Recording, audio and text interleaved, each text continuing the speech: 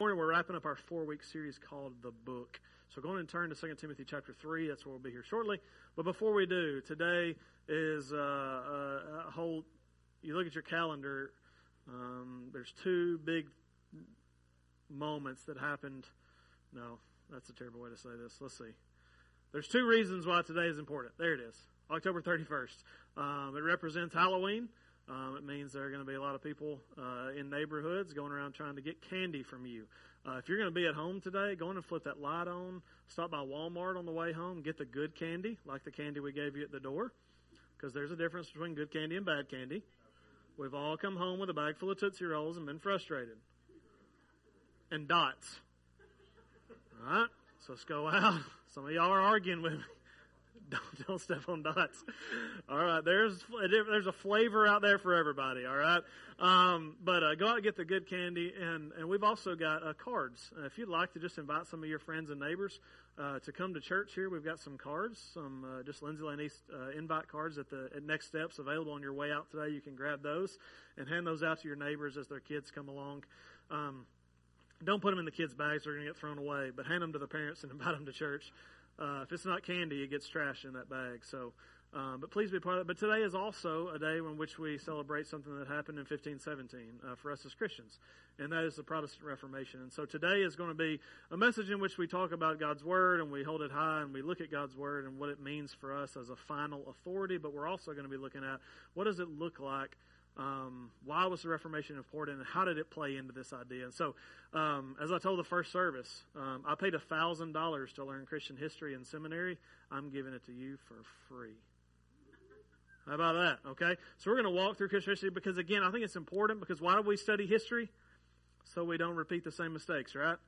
The church can easily get in a place where we're making some of the same mistakes that we've made in the past. And so I'm going to kind of quickly walk through Christian history and do it as effectively as I can and also as efficiently. So today we're going to look at, again, we're doing the series called The Book. And we've been looking at 4 particular words in relation to the Word of God.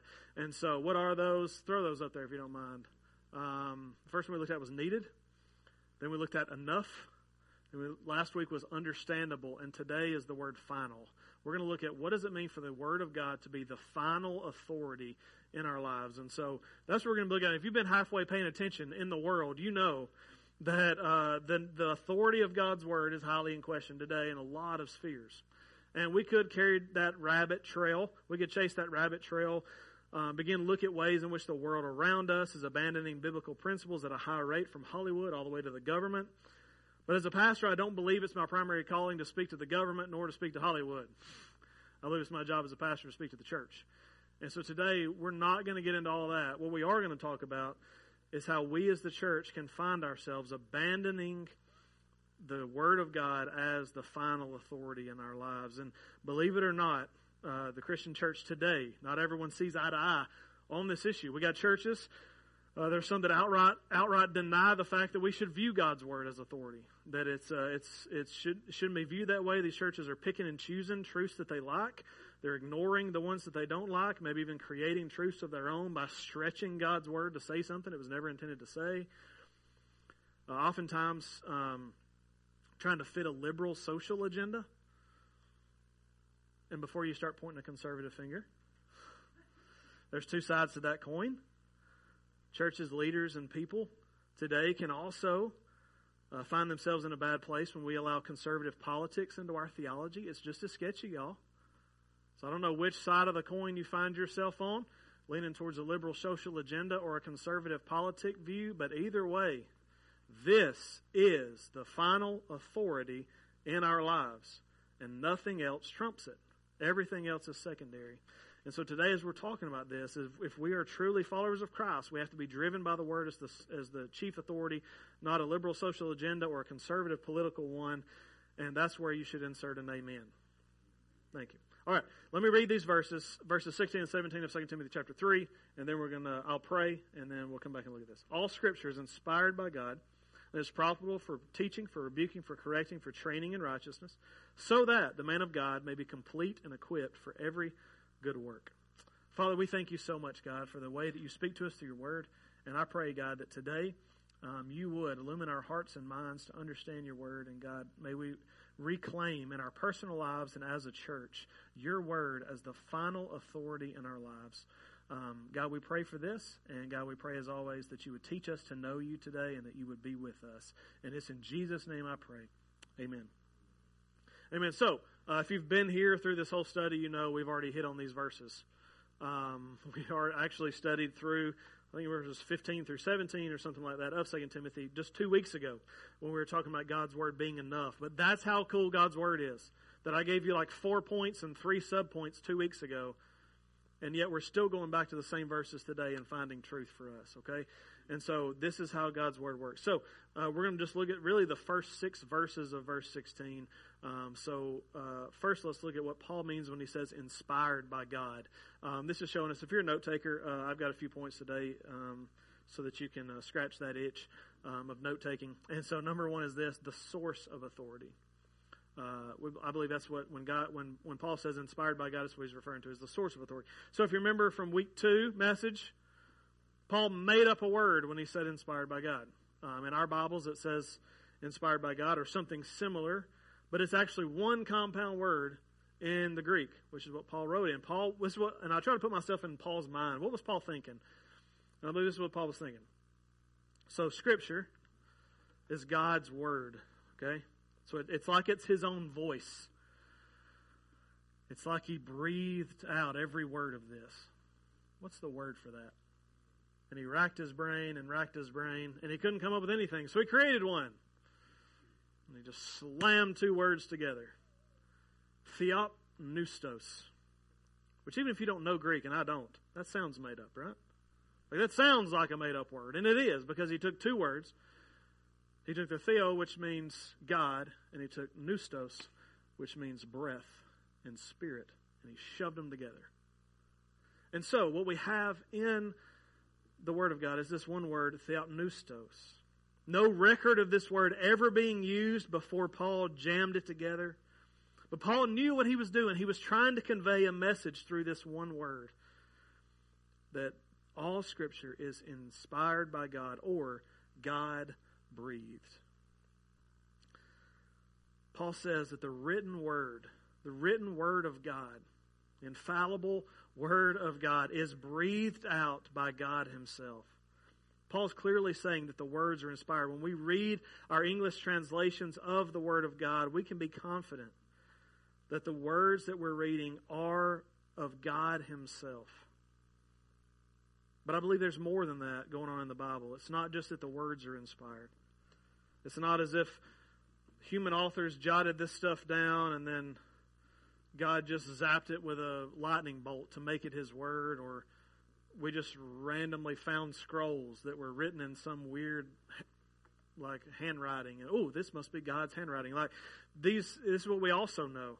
We also know that the authors were inspired. Not just the words were inspired, but the authors were. Let's look at 2 Peter 1:20 and 21. Above all, you know this. No prophecy of Scripture comes from the prophet's own interpretation, because no prophecy ever came by the will of man. Instead, listen to this. Men spoke from God as they were carried along by the Holy Spirit. So what Peter, who was one of Jesus' closest disciples, who's writing this after Jesus' death and resurrection, he says, not only are the words inspired, but the prophets and the men who spoke of God were also inspired. The authors themselves were being carried along by the Holy Spirit. Now here's what we don't believe. Just like we don't believe God zapped the Bible and all of a sudden made it holy, we also don't believe that the authors went into some sort of trance and their pen just magically moved along a paper. That's honestly probably the way I viewed it as a kid, because I had to make sense of it, right? It's like, how could it be God's word if humans wrote it? So I thought, maybe they just and then woke up 3 days later and there's a scroll with a lot of words on it. But that's not what we believe. Because when you read the Bible, what you see is that Paul writes differently than Peter does. Luke's gospel is different than Matthew's. David's Psalms stand out because of the way in which he wrote them. You can see the personalities of the author coming through. So they didn't write it as drones. They wrote it as human beings with personalities and life experiences. We see different literary techniques being used. And it's obvious that these authors were writing as human beings, yet still being inspired by God. That's the beauty of how God works. In everything, God can be totally sovereign and in control of every single thing, yet humans still have a choice and freedom. And our personalities. Like this is how big God is, and all of that can be used still for His glory. So why? Of course, that's how God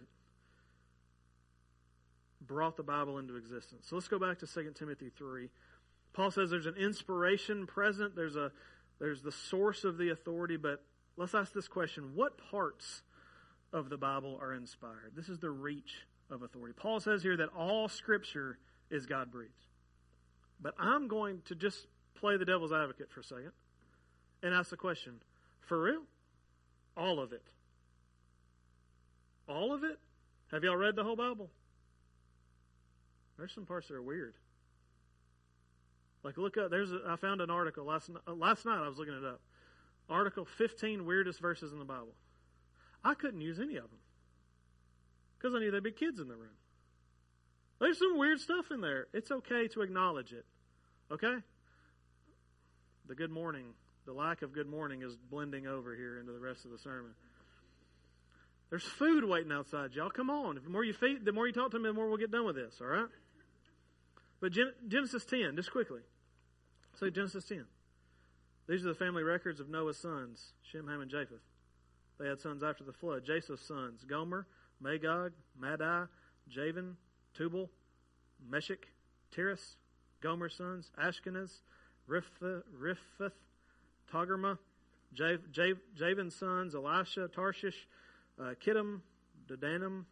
From these descendants, the people of the coasts and islands spread out into their lands according to their clans and their nations, with which its own language. Yeah, it goes on 20 or 30 more verses. Like, if we just read that, sometimes we can begin to think that there's no way. Those are the parts of the Bible. What about Leviticus? All the laws and all the details of how all that stuff was supposed to work. It can be very easy for us to look at the Bible and begin to question, there's no way that the whole Bible is inspired by God. But that's what Paul is saying. Paul says all Scripture is God-breathed. Even the strange things that make us go, huh? Every bit of it is inspired by God from beginning to end. So what does that mean for us? Because here's the deal. If the book was just a history of a people group, the history of the Israelites, or even a well thought out collection of epic literature, it would lack ultimate authority. None of your kids are coming home with their history books going, my life's been changed. Did you know about the Civil War? Did you know about the War of 1812? Like, nobody's lives are probably being changed by that. It's because those history books are not having authority. They're also not, well, they may be coming home with some novel that they've read. Hopefully they're not, and going, my life's been changed. Yes, there's some, if this is the case, there may be some interesting characters that we can connect with, or some pointers about life, how it could be more enjoyable or less stressful. But at the end of the day, if that's all God's Word was, it would not have authority. Because God's Word was spoken by God Himself in some form of inspiration through human authors. It's got to be held as such. The Word of God. There's something that happens when we as humans try to view God's Word this way. When we come to God's Word saying, this is authority, we have an enemy in that thought. What do we see in Genesis 2 and 3? We see the story of a couple named Adam and Eve. They got a pretty sweet gig, living literally in the presence of God in a physical way that maybe we get glimpses of here on earth. And it's what the whole purpose of God's Word is, and the Spirit in us is to bring that kingdom to the earth now. But we don't get to taste it the way that Adam and Eve did. They had not sinned yet, and so they were in this perfect environment with God in a real physical way. And God's Word was not yet written, even the Old Testament. None of it's written. There's none. But they had God's actual voice. God's there in the garden with them, and He's speaking to them. It was spoken. God gives them. When he tells them what He wants them to do and not do, He doesn't speak through a prophet. He just speaks. He just speaks. I've had a lot of people tell me, man, if God were to come in my bedroom while I was asleep and wake me up from a cold sleep, then I'd listen to him. Well, I would argue like he has. Open your Bible. But that's what we have with Adam and Eve. We have them actually hearing the voice of God. And I would argue, man, if God spoke to me like with a voice, I don't think I'd have confusion. When my wife speaks to me, I have confusion sometimes. When my kids speak to me, sometimes I don't listen well. Right? But when God speaks to me, I think I'm going to listen. Surely there would be no confusion. Surely they would not doubt anything God said. And then we get to Genesis 3, verse 1. Now the serpent is the most cunning of all the wild animals the Lord had made. He said to the woman, did God really say you can't eat from any tree in the garden? This is where we see the enemy of authority. This new character enters the story, a sneaky snake who's trying to bring confusion and doubt into the heart and mind of Eve. And he asks these 4 words, did God really say? Man, I'll argue. Like what he was trying to do was create what I'm just going to call for this whole sermon, a truth gap. A place of confusion in her mind where she's unsure of that truth. And then Satan's goal is to get her to fill that truth with a new truth. To remove the truth that God had placed there. To doubt it, be confused about it or whatever, and replace it or fill it with something else. It's the same question that's at the heart of many today as we wrestle with the authority of God's Word. Satan begins to put in our mind, did God really say that? Did he really say that that was a sin? Did he really say that you should live your life that way? Does it really make sense that a book that's over 2,000 years old at its earliest point actually applies to your life today? Or did God really say? When that doubt and confusion creeps in, just as it did with Eve, man will inevitably look for truth in other places or create it himself to fill that gap if we don't come back to God's Word and fill it here. This is the issue that we see in churches today, and I'm going to show you. Churches that are uncomfortable with some of the characteristics of God. People don't like the idea that God demands justice. It doesn't sound like a good God to me. And so that creates a gap. God can't be just. He can't demand justice. So then we got to fill it with something. So then we begin to say, well, in the Old Testament, in the Old Testament, God demanded justice. But the New Testament, it's all about Jesus. It's about love and grace and hugs and kisses. You realize the whole thing, from beginning to end, is about love and grace and justice, and because God never changes. So we begin to twist God's Word into something we want so that we can feel that. There's another one. People say this. I don't like that part of the Bible that says no one can come to God except through Jesus. Yeah, John 14:6 thing. What about people of other faiths? Surely there's grace for them. So, creates a gap, the confusion and doubt creates a gap. And what do? We begin to say, people of other faiths, they're worshiping the same God. They just call him by a different name. But they're following him. Do you see how we do this? That is so easy to do. It's so dangerously easy. This is not a new problem in the church. Throughout Christian history, the driving point for every conflict in the church has been, what is the final authority for us? In the first few centuries of the church, this is where I become history teacher, okay? I'm going to try to keep your attention by flailing my arms a lot and doing things with my voice to keep your attention. But I promise you, everybody that walked out of the first service said, that was really neat. So pay attention, okay? This is really cool. This is our history as a church. In the first few centuries of the church, leaders began to recognize what we talked about last week, that God's Word is understandable. And there are some passages that we need to take more care with because they can easily be misinterpreted. And that's what starts happening. And so in the book of Acts, the early apostles who were essentially leading the church, they're still trying to figure out what church looks like. Christ has just left. We're just a couple of decades away from Christ ascending back into heaven. Can you imagine? Thousands of people now looking at the apostles going, so what do we do now? We don't have the New Testament yet. We don't have any of that. And so in the book of Acts, what the apostles were all Jewish men. And so what they viewed Christianity as was Reformed Judaism. So to be a Christian meant you first had to be a Jew. And that seemed to be working for a while until the Spirit of God began to move in other places. And these Gentiles who have never been circumcised, they don't follow the dietary laws, they don't go to temple. The Spirit of God begins to fill them just as He did the Jews at Pentecost. And so, they're weirded out by this.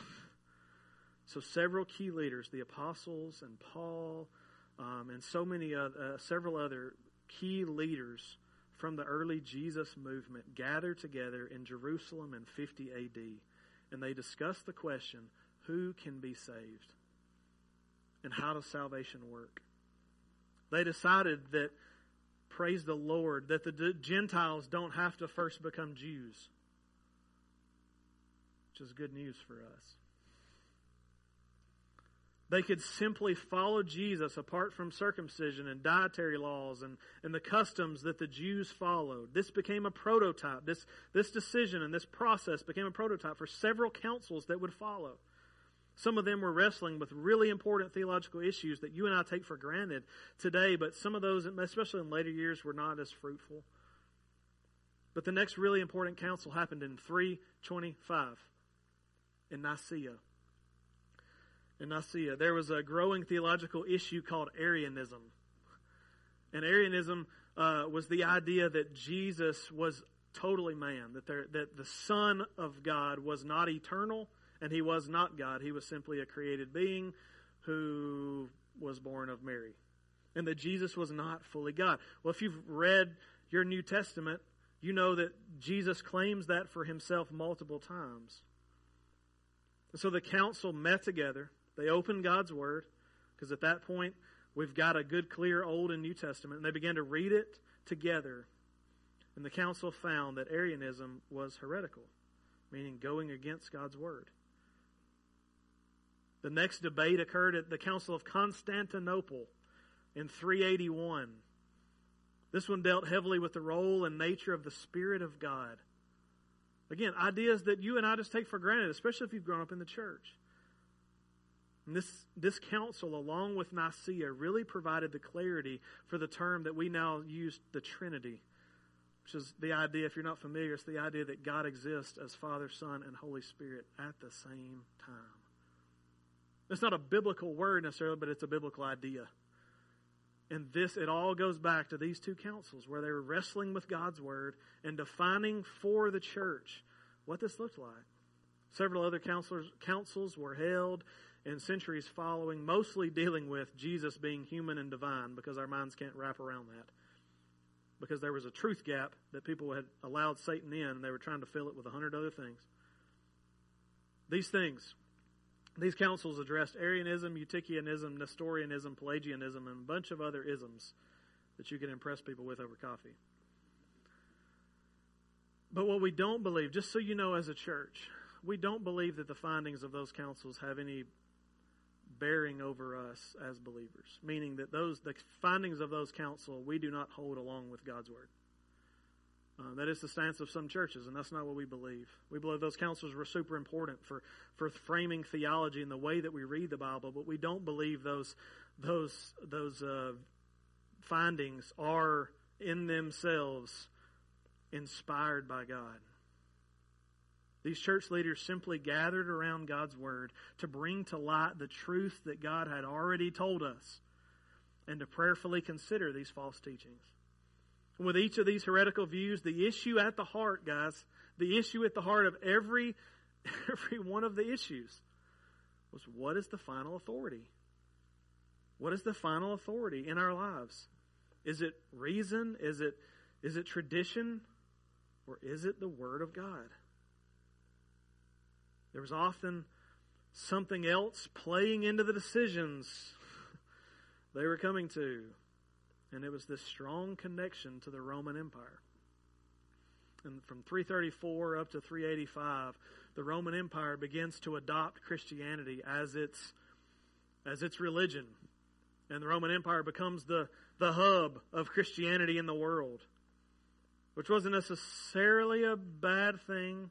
But what naturally began to happen is that the church leaders began to morph from spiritual pastors and elders into politicians who were vying for greater and greater authority.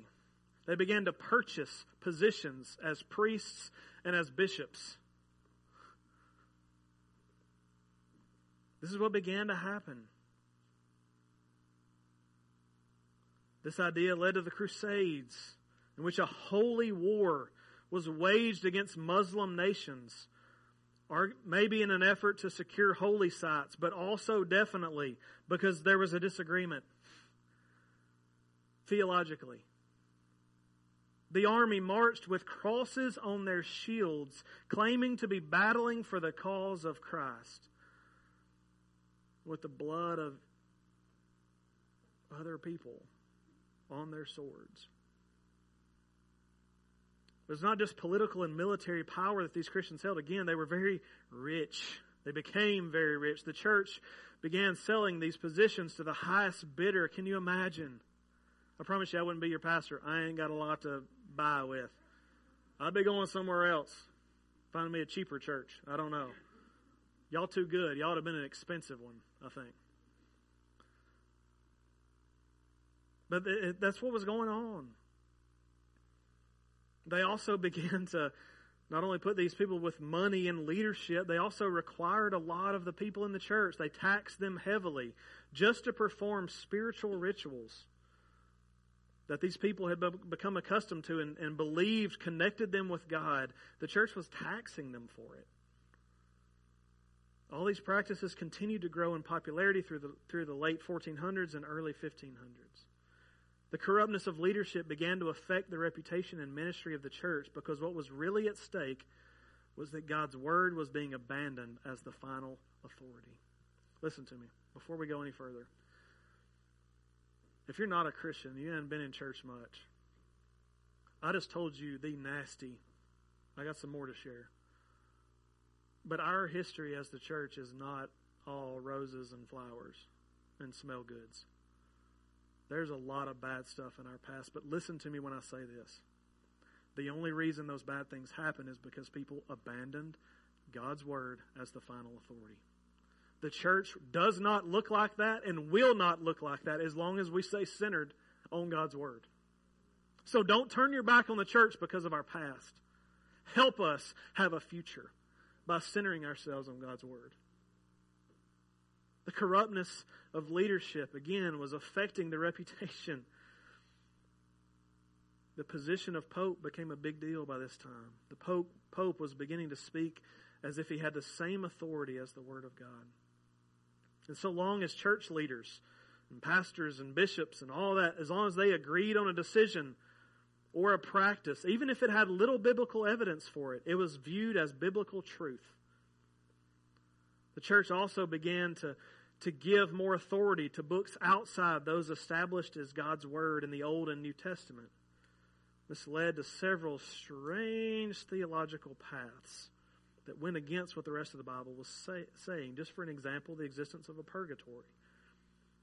These books, called the Apocrypha, would eventually become Scripture to the Catholic Church in 1546 after the Reformation, really as a response to it. God's word had been lost in the church among all the other voices. People began listening to man and tradition more than listening to God. Now, one particularly creepy practice of some church leader was the selling of indulgences. And this is important for understanding the Reformation. The church was teaching that when people died, they went to a place called purgatory, though it's not found in the Bible. There they would wait to see whether they would spend eternity in heaven or hell.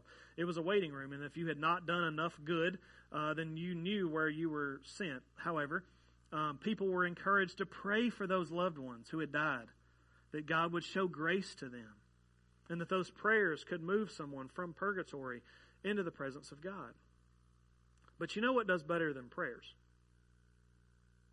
Money, baby. Yeah, money. And so that's literally what began to happen. The church began to sell a piece of paper. If you'd pay enough money, they would give you a piece of paper with your dead loved one's name on it, showing that because you gave to the church, your loved one was no longer in purgatory. The church, that gives me an eerie feeling. That's a pretty effective money-making scheme, but it makes bad theology. What we see is that the selling of these indulgences was all a money-making scheme to build one of the nicest church buildings ever to be seen, St. Peter's Basilica, which still stands today in the Vatican City. And beautiful. It's really cool. I'd like to go see it someday. It was built on the back of the selling of indulgences. An absolutely just wrong view.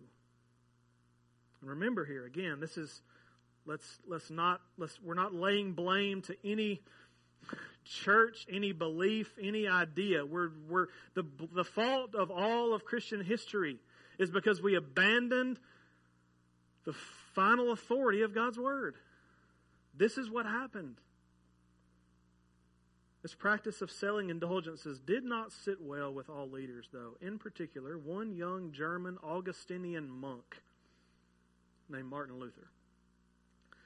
Luther had shown great promise as a young monk, was given a professor position. He had a PhD. He was very learned in the Scriptures, but had always listened to what other people told him.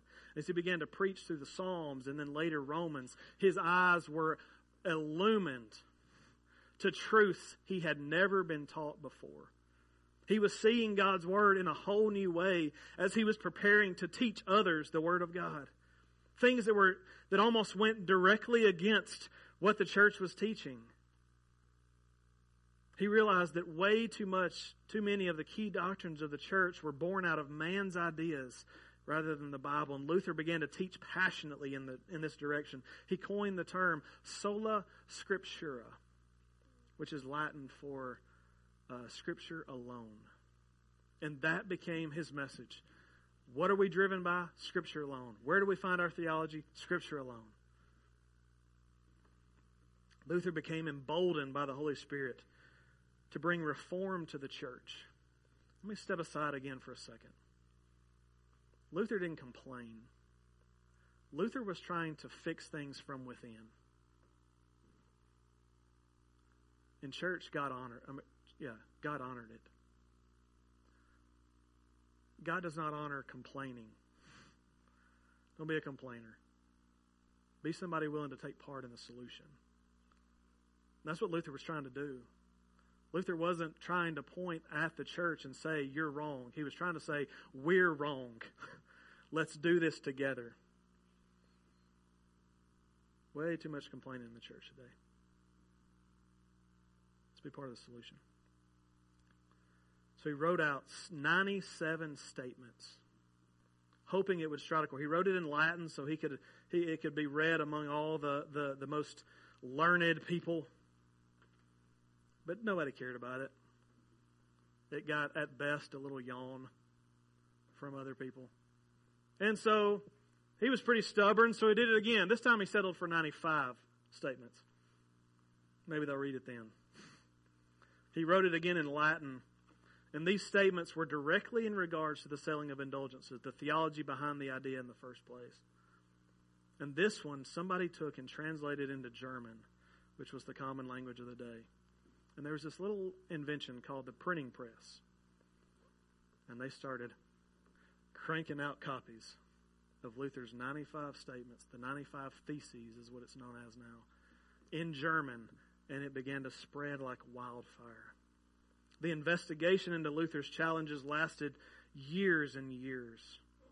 And though the church condemned his beliefs, and they didn't side with him and they weren't convinced the damage had been done, people began to question a lot of things the church was teaching that were contrary to God's Word. Luther wasn't the first person to seek reform. Wycliffe, Huss, and others that came before him. But Luther's the one that added the spark where gasoline had already been poured. And what followed after Luther were leaders popping up all over the world, standing up against false doctrine. Guys like Zwingli in Switzerland, later Calvin in Geneva. These guys began to question what the church was teaching. And all of this led to new branches of Christianity outside of the Catholic Church. These newly directed congregations were going back to God's Word as ultimate authority and asking the question that had not been asked in a while. What does God's Word alone say how I should live my life and how we should function as a church? Those are questions that had not been addressed in a while. This was, again, note takers, I'm still with you, the return of authority. Because, see, over time, tradition and man's opinion had become the authority in the church. But these new churches were starting all over in many ways, and God began to bless them and grow them because they were following Him and His Word. The Protestant Reformation was a crucial moment in Christian history. It was a turning point that allowed believers a healthy place to begin to grow in their faith. It brought congregations back to a biblical model for their purpose and scope. This was huge. But my favorite thing about the Reformation, my favorite thing, of all the good that it did, is that it led to Lindsay Lane East. It led to this church. Lindsay Lane East is a product of the Protestant Reformation. If Luther and others don't lead a return to the final authority of God's Word, you and I are still chanting in Latin and unable to read a Bible in our own language. But because of them, we're gathered together each Sunday, studying God through His Word, worshiping Him together in a common language. But all that was fought for. And all that was gained through Zwingli and Luther and Calvin and so many others now sits on our shoulders. Church, the pressure is off of the reformers. The pressure is off of the dead. They helped us return to the authority of God's Word, but it's our job to stay here. It's our job to center our lives and our church on this Word over everything else. This is the obedience to authority. Church, I beg you today, cling to the Word of God because of what it is, the Word of God. The Creator of all things has given His followers this message, and may we as people at Lindsay Lane East dive in, read, study, chew on, digest, meditate, wrestle with, memorize, and put into practice the message He left us. In our individual lives, we've got to allow God to shape us through His Word. We need to listen to what God calls sin and ask Him to remove the desires for such things from our heart. I didn't say from our government. I said from our heart. We need to pray for those things, guys. I'm not saying that. But there's an analogy Jesus uses about calling out the speck in someone else's eye when there's a plank in your own. The church, for years, we've been calling out sins in the world around us and not dealing with our own. And your pastor is guilty of it sometimes too. So let's go to God's Word and let's not read it going, man, yeah, I got a neighbor that needs to hear that. Government and politicians need to hear this. No, you need to. And I need to. This is the message of God for us. We can exchange all of the things that we pursue in our hearts naturally. God wants to change those and begin to help us pursue the things of God. So in our individual lives, we've got to find authority in God's Word. But as a church together, we need to maintain God's Word as authority. We cannot allow human tradition and man's opinions to rise to the place of authority. Because that is the Bible, right? And I know you'll argue we don't do that, but I'll tell you, yeah, we do. That's why we think things like, man, I wish we sang songs like that other church. I wish Heath preached like fill in the blank pastor. So do I. So do I. I wish I wasn't so weird. But that's who I am. I pray every day, God, make me some great evangelist. And this is what you get. So I feel like there's a reason. I don't know. When we ask all these things, we want to do things. We don't want to do things like we've never done them before, or we want to do things like everybody else around us does. Guys, can we just, as the church, get rid of all these garbage comments and these garbage thoughts that end in a place of bickering and fighting, and instead find ourselves centered on God's Word and ask the question, what does God's Word say for our church? Now, what does the culture around us say? Now, what are other churches doing? What are other churches preaching? What other music is going on? What other structures are out there? Let's ask the question, what does God's Word say for us? May we not be driven by the expectations of man, but be driven by God's Word. Simply led to do what God has called us to do in the most effective possible way by using the gifts and personalities present in our church to see the glory of God in us, our neighbors, and the nations. May we not allow our theology to be shaped by TV preachers or podcasts, but instead by the Word of God. Church, it's right here. This is it. It's here. Let's read it together and let's learn what it says, and let's help one another grow in the grace and knowledge of the Lord Jesus Christ that this book is screaming to us about. One of the major conflicts Luther had with the church was their thoughts regarding sin. As Luther began to study the book of Romans chapter 1 in particular, he was hit between the eyes with the fact that we are messed up. And not just a little bit. Romans 1 says that we are wretched sinners. And as Luther began to recognize that, that was not what the church was teaching at the time. It was that we're kind of bad. And Luther realized the Bible says we are all bad. I know you're thinking, I'm a good dude. I'm a good old boy. No, you're not. Your pastor's not a good old boy. I'm a sinner. And because of that sin, the Bible says that we are separate. I don't care if it's a little tiny lie you told when you were 5 and you've been perfect ever since. You're separated from God. You're separated from God. And because, just like Adam and Eve were removed from the presence of sin because of their God, and their son Cain was removed from the presence of God, so we too are removed and cannot get back on our own.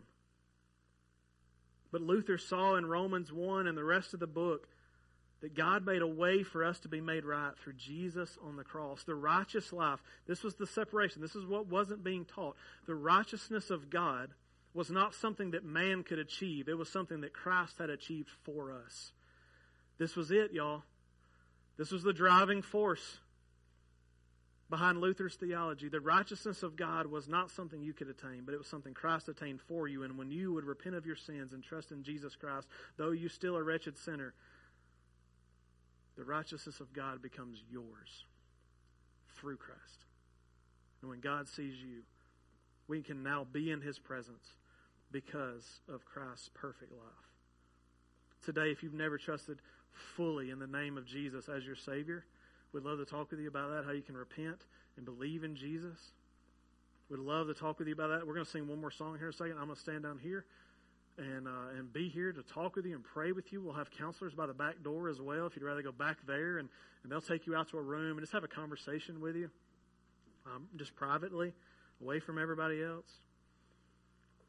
If you're already a Christian, though, search your heart today and ask the hard questions. What am I building my life on? Am I building my life on any other thing than God's Word? If so, I speak on behalf of the authority of God's Word. I think, stop it. Stop. Let's let God's Word drive everything that we do. This altar will be open for you to bring prayers from other people that are in your life that are struggling with things. You can bring those prayers to the altar, pray right where you are, whichever way. You may also want to come to this altar or pray right where you are and repent of the sins of authority in your life. Let it be so. You may also want to come and talk to me about any kind of decision you've got. We'd love to do that. Also have decision counselors by the back door. I'm going to say a word of prayer. And you guys, after I pray and say amen, let's stand together and let's respond however we need to. Amen. Let's go. Father, we thank you, God, that that you have given us your word, and God, it is our ultimate authority. God, whether we acknowledge it or not, you've given it to us, and it's authoritative. God, I pray that Heath Haney would stop fighting against it. God, that I would not allow other things into that authoritative role in my life. God, not my own family.